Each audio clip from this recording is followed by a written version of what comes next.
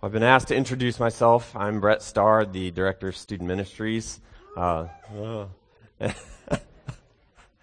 I've been here about 4 years, and it's just been a great honor to serve you guys and your young people. And in all reality, I don't get up here that much, but when I do, it's just very humbling, and I appreciate just being able to share my heart with you and what the Lord is teaching me, and maybe something He'd like to share with us all. So, what we've seen today, we've kind of seen a picture of, some graduates. We saw some pictures of the high school graduates. We'll see at 11, but we saw some pictures up there scrolling on the screen, and we saw, the college graduates that stood up, and we just saw in this skit a great picture of Christ and what He's done for us and how He changes us and how we need to rely on His grace in order to be the kind of person that God wants us to be. And what I want to do is look at another picture from the book of Psalms. If you want to open your Bible to Psalm chapter 144, verse 12. Basically, this is a picture of what David received from God, I believe, that is a picture of our kids. And I think it's an important verse that we all need to take a good, hard look at into the way that we raise our kids. And if you're a kid in here, if you're a student or a young person, that you need to listen as well and figure out, what does God want me to be like? And David prays this prayer for the children of Israel, for the sons and daughters of his nation. And I wish we had time to go through the entire chapter of 144 in the book of Psalms. It's just a wonderful picture of how David begins to praise God for who He is and what He's done for him. And then out of that, he realizes how almost insignificant he is compared to the surpassing greatness of who God is. And then he begins to pray and ask God for a blessing on his nation in many ways, and this is just one of them. So if you look at this verse, it says, "May our sons in their youth be like plants full grown, and our daughters like corner pillars cut for the structure of the palace." I came across this verse a few weeks ago when I decided to do a word study on the words youth and young in the Bible. And I felt kind of dumb a couple weeks ago because I've been a youth pastor for about 9 years and I've never done that. I have studied what youth means in the Bible and what God thinks, but I've never done a study where I've taken every occurrence and looked at it and found out what God had to say about young people. And basically 450 verses later, this is the one that grabbed me, the one that has been cemented in my mind for a couple weeks now. And it's something that I think that I'm convinced that the church, that us, the people of God, those of us who call ourselves believers, we need to take a look at this verse. And we need to figure out what it means to be a parent. We need to figure out what it means to be a man and woman of God. And I think that there's a lot of different kinds of people out here and parents. There's some homes where there's two parents at home. There's probably single moms out there, single dads out there. There's some of us who've adopted kids. Let me encourage one group. That'd be the single moms. As I was working on this sermon, one thing that kept coming to mind is later on I'm going to talk about dads quite a bit. And I kept thinking, well, I know some single mothers, and I was trying to figure out something that God would have for you. And the most encouraging thing I think that we could look at is the book of 2 Timothy, chapter 1. I'm not going to spend much time on it, but moms, if you look at 2 Timothy chapter 1, Paul is writing to Timothy, and he says, "I remember the faith that was in your grandmother, and that was in your mother, and now is in you." The spiritual heritage of Timothy was traced back through the women in his life. And there's absolutely no shame in that. And so all of us play, no matter if there's two parents at home, a single mom or single dad, or maybe you're even a mom or dad who you're the only believing spouse, believing parent in your home.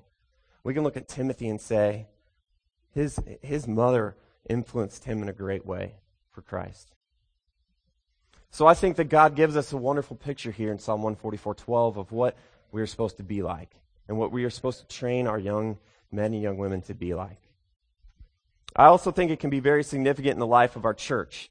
So if you hear me talking about parents, don't tune me out if you're not a parent, or maybe your kids have left your house.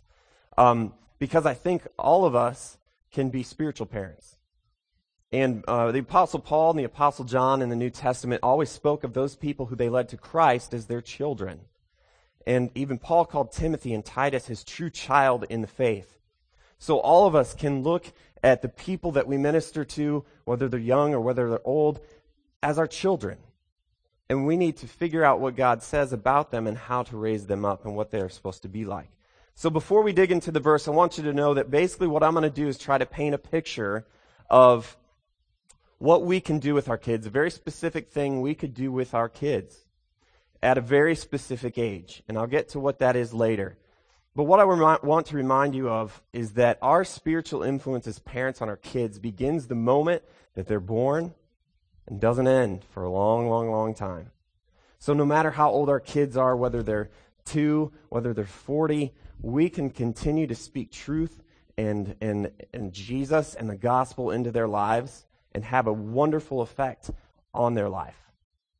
So although I might say a specific age today and maybe talk about that, don't think that if you haven't done this certain thing at a certain age that you failed or you don't have a chance anymore. Because as parents, we can always continue to speak truth in the lives of our kids. So back to the verse. May our sons in their youth be like plants full grown, and our daughters like corner pillars cut for the structure of a palace. The first thing that jumps out to me in this verse is the 3 words, in their youth. May our sons in their youth.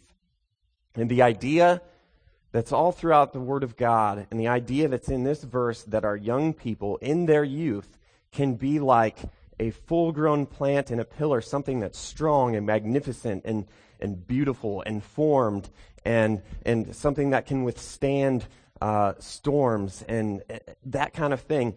I think that idea goes directly opposite to what our culture tells young people today. I think we live in a culture where there's this idea called adolescence. And that idea basically, as I've studied it, has come directly from Darwin and evolution. And the guy who kind of defined adolescence said this: kids are not, they're not these primitive animals anymore, like little kids, but they're in this 10 to 24-year-old range. They're not quite adults yet. They're not quite men and women yet. They're not children still. So what are they? Well, they're adolescents. They're kind of in this caveman-like state. They're growing up. And it was directly taken from evolution. And I think what adolescence has done with our kids has given them a mindset of, I'm not a kid, I'm not a child, but I'm also not a man or woman. What am I? And I think we haven't done a good job of defining what a man and woman is to our young people. There's a 14-year-old kid that was in my youth group once for quite a long time, and almost every week he got in trouble. I had to send him out in the hallway or had to take him in my office and talk with him. And one week, got in trouble again, had to send him out in the hallway. And later on, I took him to my office, and this time I looked him in the eye and I said, do you want me to treat you like a boy or a man? And he got silent for about the first time in 8 months because he had absolutely no clue what I was asking him. And he looked so confused. And I said, how would you, well, what would you say a man is? He's like, I don't know. He had absolutely no clue how to answer that question. And I think that's because the culture that he lives in doesn't define that for him. It tells him, you're an adolescent. You're just a guy, and you're allowed to be an idiot for a long time until you get to a certain age. I think what adolescence has done is allowed young people to continue to be children and childish for a long time. When in reality, that's not what the Bible talks about. I don't think the Bible, as I've studied it, gives any room for this area we called adolescence. It doesn't give any room for it. And if maybe this doesn't seem like such a big deal to you, but I think it was a big deal to Paul. He wrote in 1 Corinthians 13:11. He says, when I was a child, I spoke like a child, and I thought like a child, and I reasoned like a child. But when I became a man, I gave up childish ways. So obviously, in Paul's life, there was a point where he knew, I'm no longer a child, I'm a man. And I'm not saying that there's a specific time or specific age given in Scripture to where we have to, at 10 years, 4 months, and 3 days, somebody becomes a man or a woman. I don't think that's the case. But what I want to propose to you is something, and this is kind of my idea, and I'll try to help you out and we'll figure out where it came from. But I think at age 12, we need to start calling our young people young men and young women. I think that words are very powerful, and I think sometimes the only time our kids hear that term young man or young woman applied to them is when dad is mad and he says, "Young man, you get over here." At that point, do they want to be a young man? They don't want to be a young man. And it seems like that's the only time I could think of. I'm like, when do we say young man to someone? And usually it was when they're in trouble. But what 12-year-old wants to be called a young man when that's only associated with being in trouble all the time? And I think we need to, at age 12, begin to show them what a man and a woman is. Show them a man is not just a boy who can shave his face, and a woman is not just a girl who can shave her legs. It's something way more than that. And we need to model it for them, and we need to show them. And so what I want to do for the rest of our time here is just paint a very hopefully clear picture to you as something you could do. And something that you could choose to take on with your kids. And if you do, I think it would have an enormous impact on their lives spiritually. I think you would make a memory that they would never, ever forget. And I think what also would happen is that we as Christian parents, we would begin to have a high view of our kids, of our young men and women. They're not just these caveman-like Geico commercials, so easy a caveman can do it kind of things. They're young men and young women that we need to train, that we need to raise up for the Lord. And what I'm gonna explain to you may not work for everybody. It may not be something that you would want to do, and you know what? That's all right. But hopefully what it'll help us do is to figure out what can we do. I want you to sit there, I want you to listen, I want you to maybe take a note or two, but I want you to think about what could be with your kids. So here we go. Picture this. Dad, or if dad isn't around, mom, you can do this as well. But when your son is 12 years old, you take him out for a steak dinner. Big steak dinner. Let him get any steak he wants. And then you take him up to Alum Creek State Park around this time of year, and you find this cottonwood tree that's going to be right there. It's one of the largest trees in Ohio. It's about 40 feet around, 130 feet high. And you take your son there and you sit down under it. And you say to him, "Son, your dad wants you to grow up to become a great man of God." And so, Dad, you open up your Bible with your son as you're sitting under that tree. And you go to 1 Corinthians 11:7, which says that a man is the image and glory of God. That's what a man is. You begin to explain to him that a man is to be a picture of who God is, and men are to bring glory to God with everything that they do, and our lives need to reflect who Jesus is and how we need to glorify him, and we need to make him famous, not ourselves. Then you tell him that a man is not someone who lives for himself and does whatever he wants to make himself happy. He's not someone who thinks that he should get whatever he wants, and he has his own little hobbies that nobody better get in the way of. But you explain to him that a man is someone who would lay down his life, that would give up his stuff, give himself up for others. And a man is someone who would live and possibly die for Christ. And there's so much more that you can tell your son what a man is, and there's more that you should tell him. But we're gonna move on. After you have used your Bible to define what a man is to him, you turn to our verse, Psalm 144:12. You're still under the tree, and you put your hand on his shoulder, and you say, "I want to pray a prayer of blessing over you," like David prayed, a prayer of blessing over the nation of Israel. And so you pray and you say something like this: "Dear Lord, please help my son while he is young to be like a plant full grown." And then you both open your eyes, and he gives you the funniest look you've ever seen in your life, wondering why you just told him you want him to be like a plant. And then you begin to explain to him what that plant is like and where that plant came from. You explain to him how a full-grown plant begins with some type of seed, that huge tree that you're sitting under, that you've probably not ever seen a bigger tree in your life, comes from a seed. And the seed that needs to be planted within our hearts and within the hearts of every man, is the seed of the gospel. It's the Word of God, which John called in his gospel Jesus. He is the living Word of God. And you tell him that the seed of Christ needs to be planted with him in order for him to grow the way that God wants him to. And then you turn in your Bible to 1 Corinthians 15 and you say, son, let me read you something that Dad believes. If that's something that you have not said to your kids, you need to do it now. Tell them this is something that Dad believes. This is something Mom believes. Open your Bible and tell them, here's why I believe it. Don't assume that they're just going to understand everything that you believe. But tell them. So in 1 Corinthians 15, you start in verse 3. Say to your son, for I delivered to you as of first importance, what I also received, that Christ died for our sins in accordance with the Scriptures, that he was buried and that he was raised on the third day in accordance with the Scriptures, and that he appeared to Cephas and to the 12, and he appeared to more than 500 brothers at one time.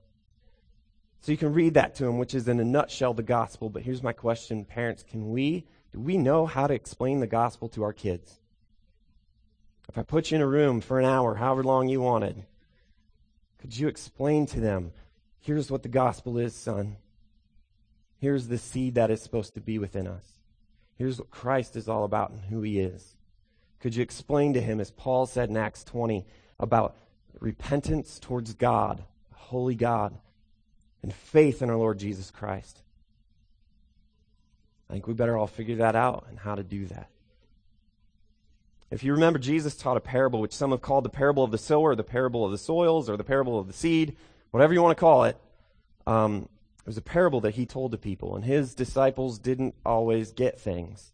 And so he would say, our Bibles tell us nicely things like, he would say to them, "O ye of little faith," or "Are you so dull?" Basically, that was Jesus' sarcasm saying, Back to the Future, "Hello, McFly, do you not get it?" That's kind of what I understand it to be. So he explains it to them, and it's about a farmer who sows some seed on a bunch of different places the seed lands, and he explains it, and he says, the farmer sows the word. So dads, for the sake of our analogy, you're the farmer. You sow the word. And some people are like seed along the path where the word is sown. And again, for the sake of our analogy, that's your kids. So dad, you're sowing the seed of the gospel into your kids. And as soon as they hear it, Satan comes and takes away the word that was sown in them. And others, like seed sown on rocky places, hear the word and at once receive it with joy. But since they have no root, they last only a short time. And when trouble or persecution comes, because of the word, they quickly fall away.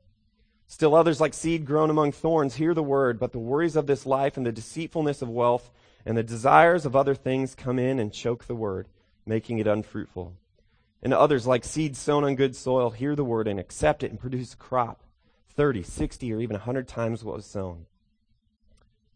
Now you might be blessed with the kid who God has just been working on, and his ears and his heart are like good soil, and it's going to take you, one or two times. Here's the gospel, son. Here's who Jesus is, and he's going to get it, and run with it, and produce this huge crop. It's going to be amazing. Some of us, might be blessed with the kid who cares too much about the things of this world. Or maybe it seems like one day he'll get it, and then the next day he doesn't get it, and you're wondering, I thought you got it yesterday at church. You went up, you went forward, didn't you? Yeah, but I don't know what I was doing.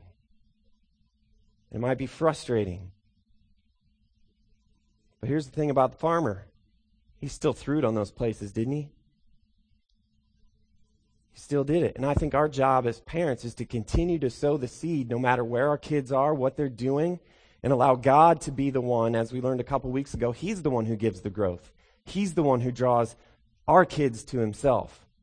Our job is to take part in that and be part of the grace of God that shares and sows the seed of the gospel within our kids. I've heard it said that we need to work like it's all up to us and pray like it's all up to God. And fathers, in Ephesians 6:4, it says, don't provoke your children to anger, but bring them up in the discipline and instruction of the Lord. And we just read in 1 Corinthians about what is of first importance, and that's the gospel. That is Jesus. And fathers, we are supposed to be the ones to discipline and instruct our kids in the Lord. So if what we are instructing our kids of first importance is baseball, or a musical instrument, or academics, or fun, or working on a car, or whatever, if that is the thing that they would look to you and say, that's of first importance in my dad's life, that's what he's teaching me to do, we've absolutely missed what it means to be a parent biblically. We need to get our priorities where they need to be and put the thing of first importance as the gospel in our kids' life. And be that the thing that we practice with them every day, because we want them to be more like Christ. So you're back at the tree. You've shown him biblically what a man is. You've sown the seed of the gospel within him. And then you look at the tree together. You go up to the tree. And you point out to your son, look at the tree and how it grows. And you show him the trunk and you say, that trunk is growing up. It's growing vertically. And I want your life to grow vertically towards God. And then you show them the branches, how they're growing out, and say, I want you to grow out in your relationships with other people. And you show them Mark 12:28, which says, when Jesus was asked, which commandment is the most important of all? And Jesus answered, the most important is, Hear, O Israel, the Lord our God, the Lord is one. You shall love the Lord your God with all your heart, and with all your soul, and with all your mind, and with all your strength. And the second is this, you shall love your neighbor as yourself. There's no other commandment greater than these. And you point out to him, that's why, son, he said we need to be like a plant. We need to be like this tree growing up towards God and growing out towards other people. Now, earlier I picked the age of 12 to begin to refer to our kids as young men and young women. I did that because in Luke chapter 2 is the story of Jesus when he was 12 at the temple. He was sitting there, he's interacting with the leaders of the temple and asking questions, giving answers, and it says that they were even amazed at his answers. But what we need to do is point out Luke 2:52. It says that Jesus increased or grew in wisdom and in stature and in favor with God and man. I want to point out to our kids how Jesus grew. It says he grew in wisdom. Well, I thought Jesus was God and he knew everything. I don't understand it, but obviously Luke says he had to grow in wisdom. Philippians 2 talks a little bit about that Jesus gave up some things or didn't always use the things that he had as God. And maybe this was one of them. He had to become wise. He had to learn some things too.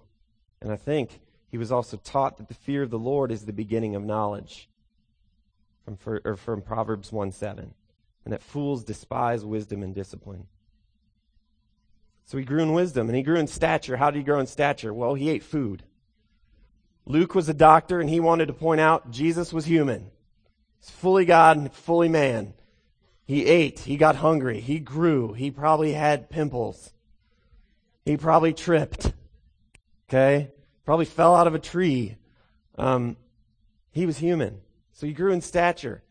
But then the thing you want to show to your son is how Jesus grew in favor with God and with man. Jesus grew in his relationship with the Father. And Jesus grew in relationships with other people.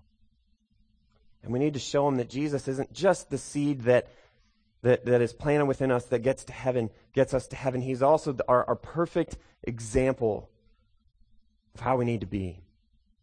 And for some reason, God just chose to pick this time when Jesus was 12 and throw it in there to us.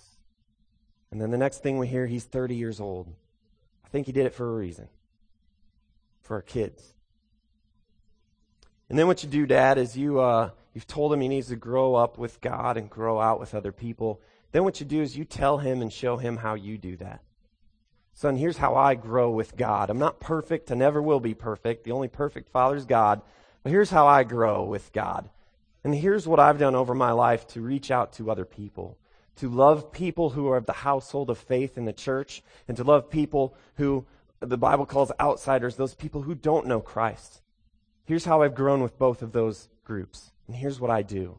Maybe you can do the same things I could do. Maybe you're going to do it different, but here's how I do it. Man, that would be powerful, wouldn't it?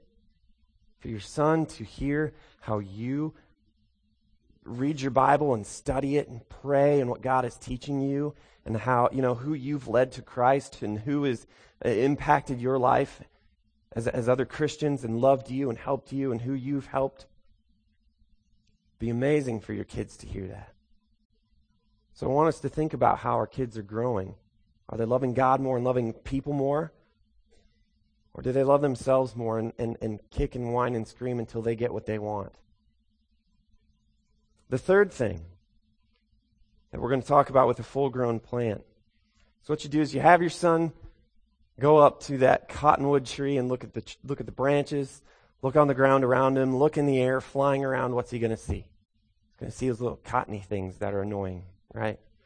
We're walking along and you don't want to breathe them in. You're moving out of the way. He's going to see those cotton things. What do they have in those? A seed. And you explain to him how most trees have seeds or some trees have fruit. And you take him to Galatians 5 and say, you know what, son? God puts within us fruit. The fruit of the Holy Spirit, love, joy, peace, patience, kindness, gentleness, faithfulness, self-control. And you say that as God has given us fruit, those things are never alone. And as the fruit and as the seed is spread among the people that we love, what's going to happen is the seed is going to become visible through those things.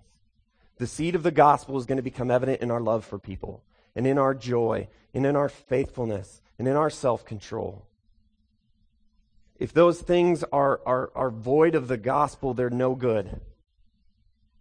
If we just say, I want to be a nice person, I want to be a joyful, happy person, but you don't ever want to tell a person where that came from, it's worthless. We need to be willing to not just show them the fruit, but we need to be willing, son, to show these people what the seed is inside of it. And you explain to him that he's been given the gospel, the seed of Christ within him to grow and mature and reproduce himself in other people with the same seed that was given to him. That's what a plant does. And I think that's the picture that God wants us to get of our sons being full-grown plants. So we have to move on to our daughters, but I'll tell you those three things.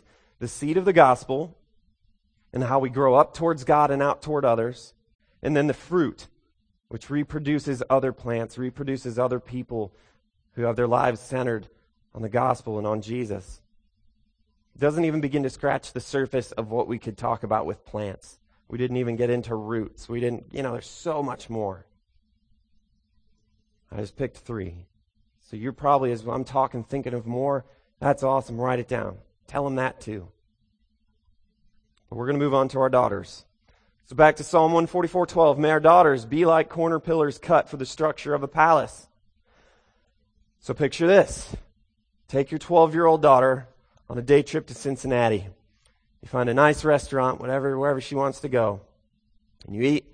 When you're done eating, you take her to this church, St. Peter in Chains Cathedral. It's in Cincinnati. Look at the people and look at the pillars.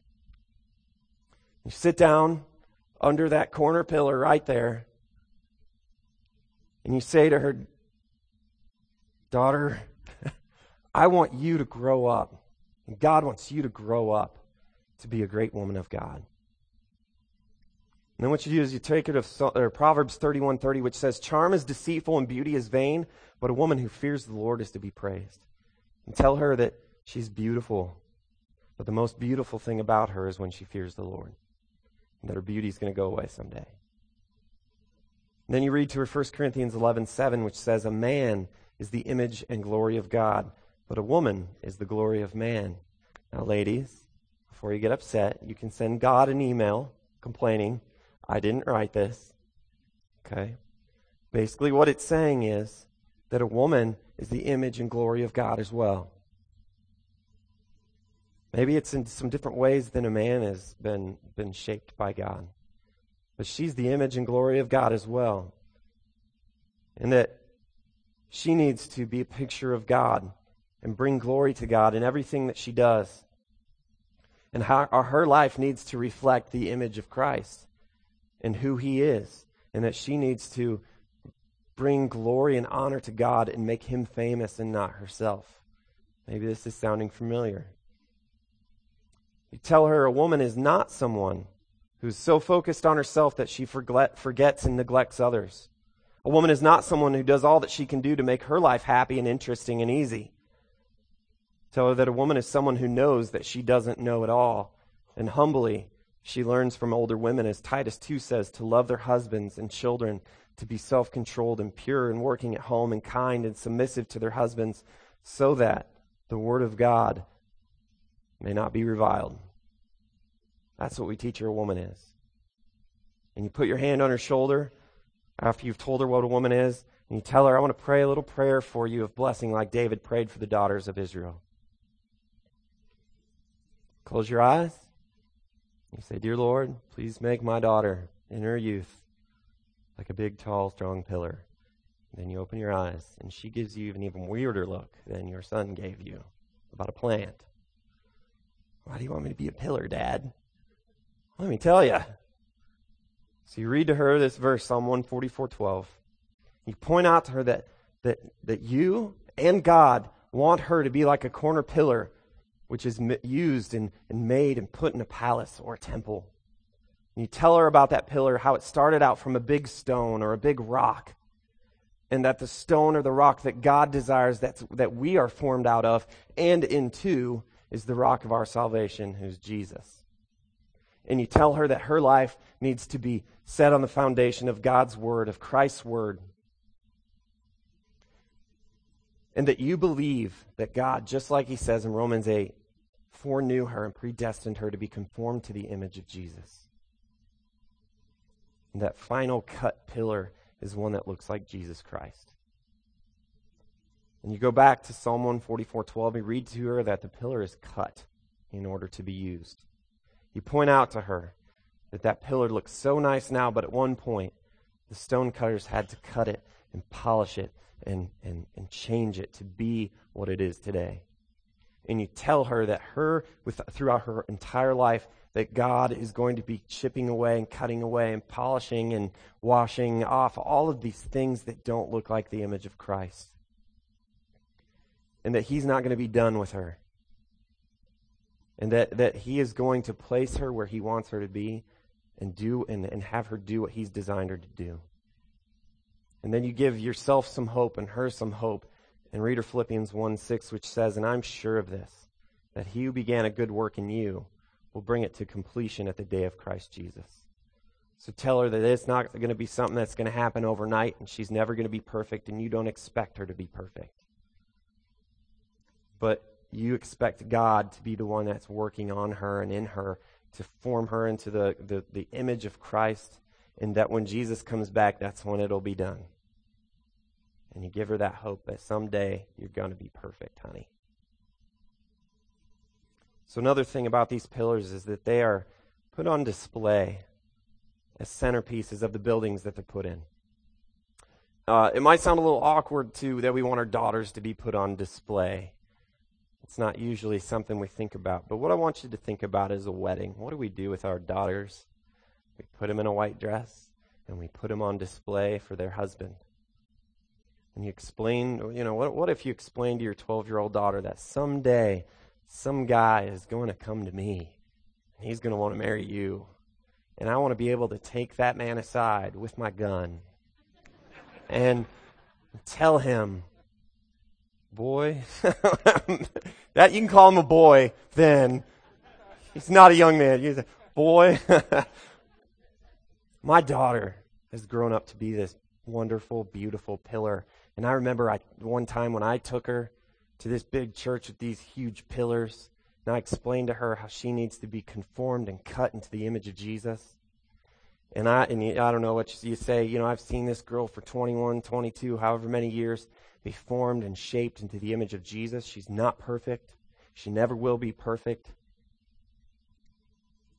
And boy, you're going to have a chance to help be that agent of God's grace in her life now, to help her to be even more conformed to the image of Christ. Is that something that you want to do?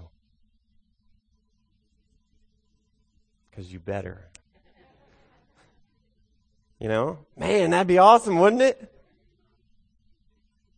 And then you point out to her and say, and honey, this is what's going to happen when we're presented to Christ as his beautiful bride dressed in white.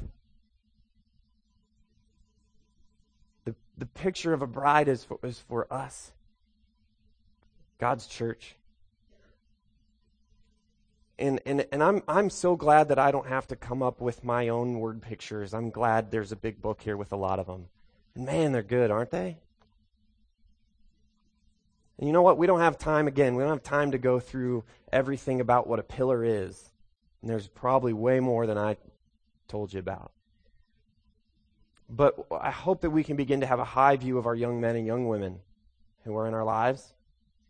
And we need to begin to give them a picture that's opposite of what our culture gives them about what a man and woman is. And make it one that's biblical. And we need to understand that God's perfect and we're not. But by his grace, our lives can begin to reflect what he looks like. I want to read you one more final thought.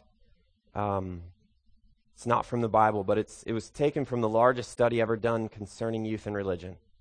Thousands of kids were interviewed and talked to, and there's a book written, a movie made, but just about youth, young people, and religion. And here was their final statement to sum up their findings, okay? This is it. Parents, when it comes to the spiritual lives of your children, you will get what you are. That's very humbling. And again, that's not a scripture verse.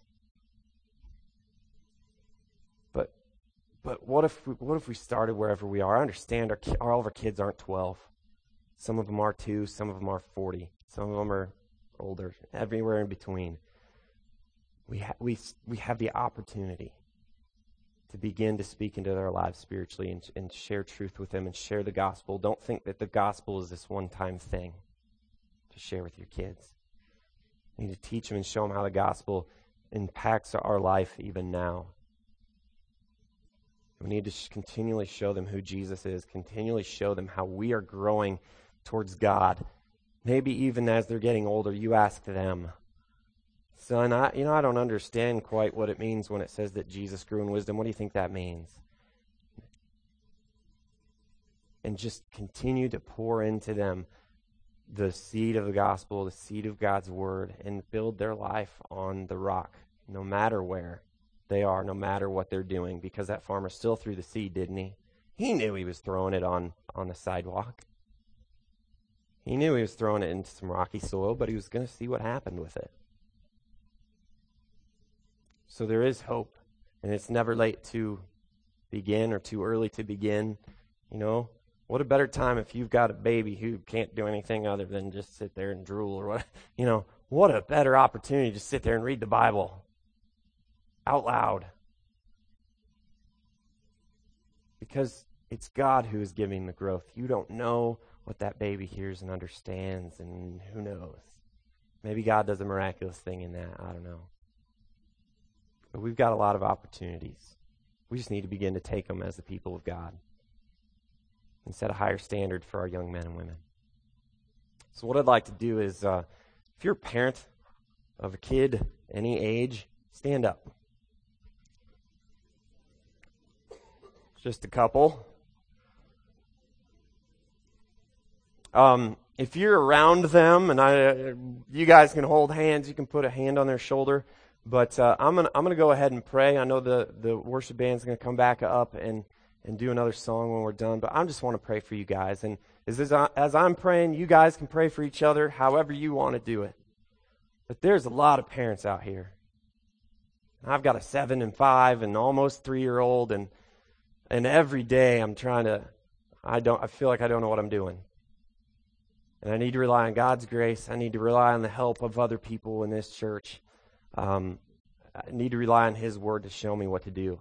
And in the past few weeks, I've had a very clear picture. My sons, they've got to be big, honking, big plants in their youth. Like, while they're young, not to wait till they're 25. And my daughter's got to be like this big, huge, strong, cut, beautiful pillar that is in the most beautiful church in Cincinnati or whatever. That's what she's got to be in her youth. So, wow, I got to start now while they're 3, 5, and 7. So let's pray. Father, I just thank you. I thank you for your word. I thank you for the clear pictures you give us. I thank you that the analogy of a plant and a pillar can go on and on and on and on, and I think you do that so that we can always think of more and share more and tell our kids more. And Lord, just help us to be, as parents, these pillars and these plants and begin to be like those things. Help us to be conformed to the image of Christ. Lord, we know that you are the only perfect Father, so Lord, help us not to get too discouraged when we're not perfect. Help us to rely on your forgiveness and your grace. Help our kids help our kids to know that the thing of first importance in our life that we want to train and teach them in is the gospel. Help that gospel to penetrate the hearts and lives of every kid sitting in this room. And Lord, give us as parents courage and wisdom and the words, even if we are shy and don't like to share our feelings with our kids. Help us to do it simply because we love you and we want to obey you. And that you will give us your strength when we are weak. I just thank you for every parent in here. I pray that they will just be encouraged today just to love their kids and share truth with them, no matter how old they are, how young they are, what they're doing in their life. I just pray that you will encourage us all in who you are and your word. And I just pray this all in Jesus' name. Amen.